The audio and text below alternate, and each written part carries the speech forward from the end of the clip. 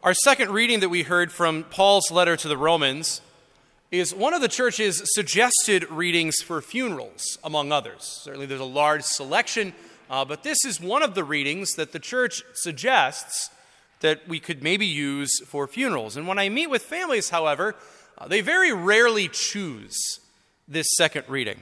I often hear, "Well, Father, that one's a little bit too doom and gloom," or "I don't really want to talk about sin at a funeral," or maybe I'm looking for something a bit more upbeat.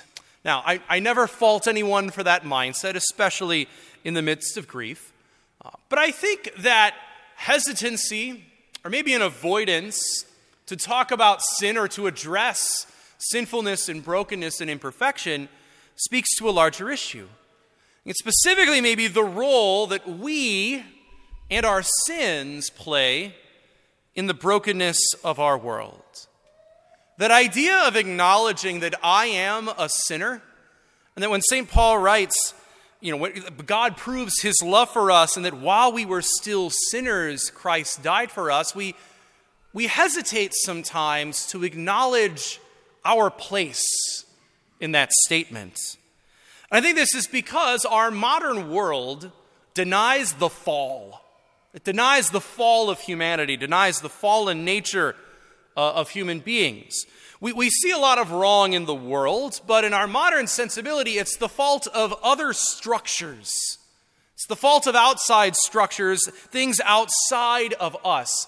It denies the reality that we, all of us, even that person diagnosing the problem, are actually the ones responsible for all of the brokenness we see in society and the universe.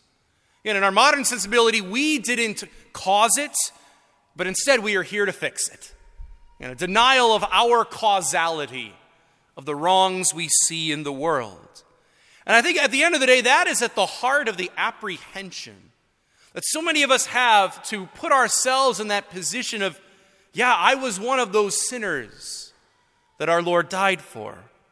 I think of the quote from the British author G.K. Chesterton, "What's wrong with the world? I am."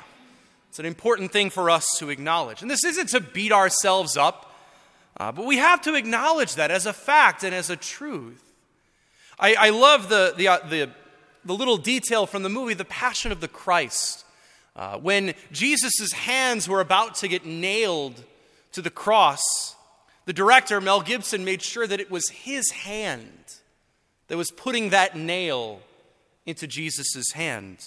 Again, not condoning anything Mel Gibson does in his personal life, but that detail, I think, underscores how all of us contribute, little by little, in our own way, to the cross of Jesus, and by extension, the sinfulness and brokenness of our world.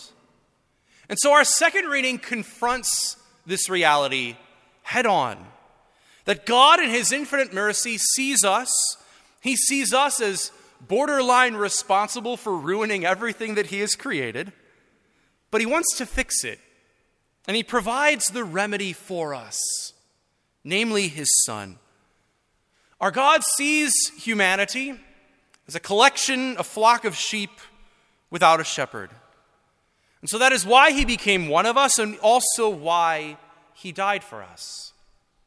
Again, God proves his love for us, in that while we were still sinners, Christ died for us. St. Paul further goes on to essentially explain that it's one thing to die on behalf of godly people. It's one thing to die on behalf of those who are easy to love, for people who are good. It's quite another to die for the ungodly, to die on behalf of wicked people. That takes a whole other level of love and compassion. Think of it this way, brothers and sisters. There are people in our lives who we can identify really quickly who are very difficult to love.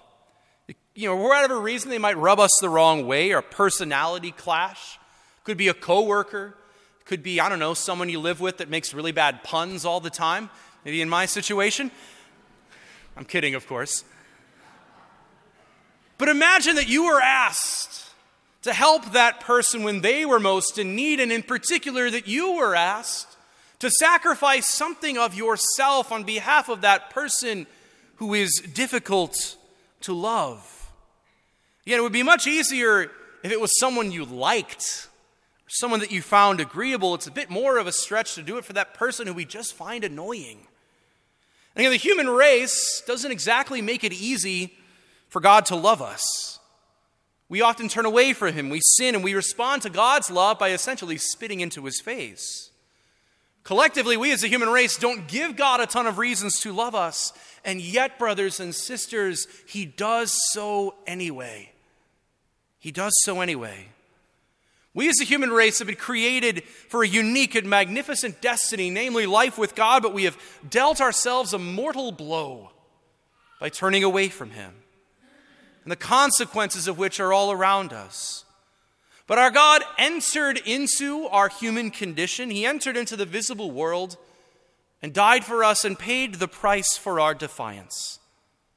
And so his action and our participation in it are at the heart of our story, the heart of human history, the heart of our own personal stories.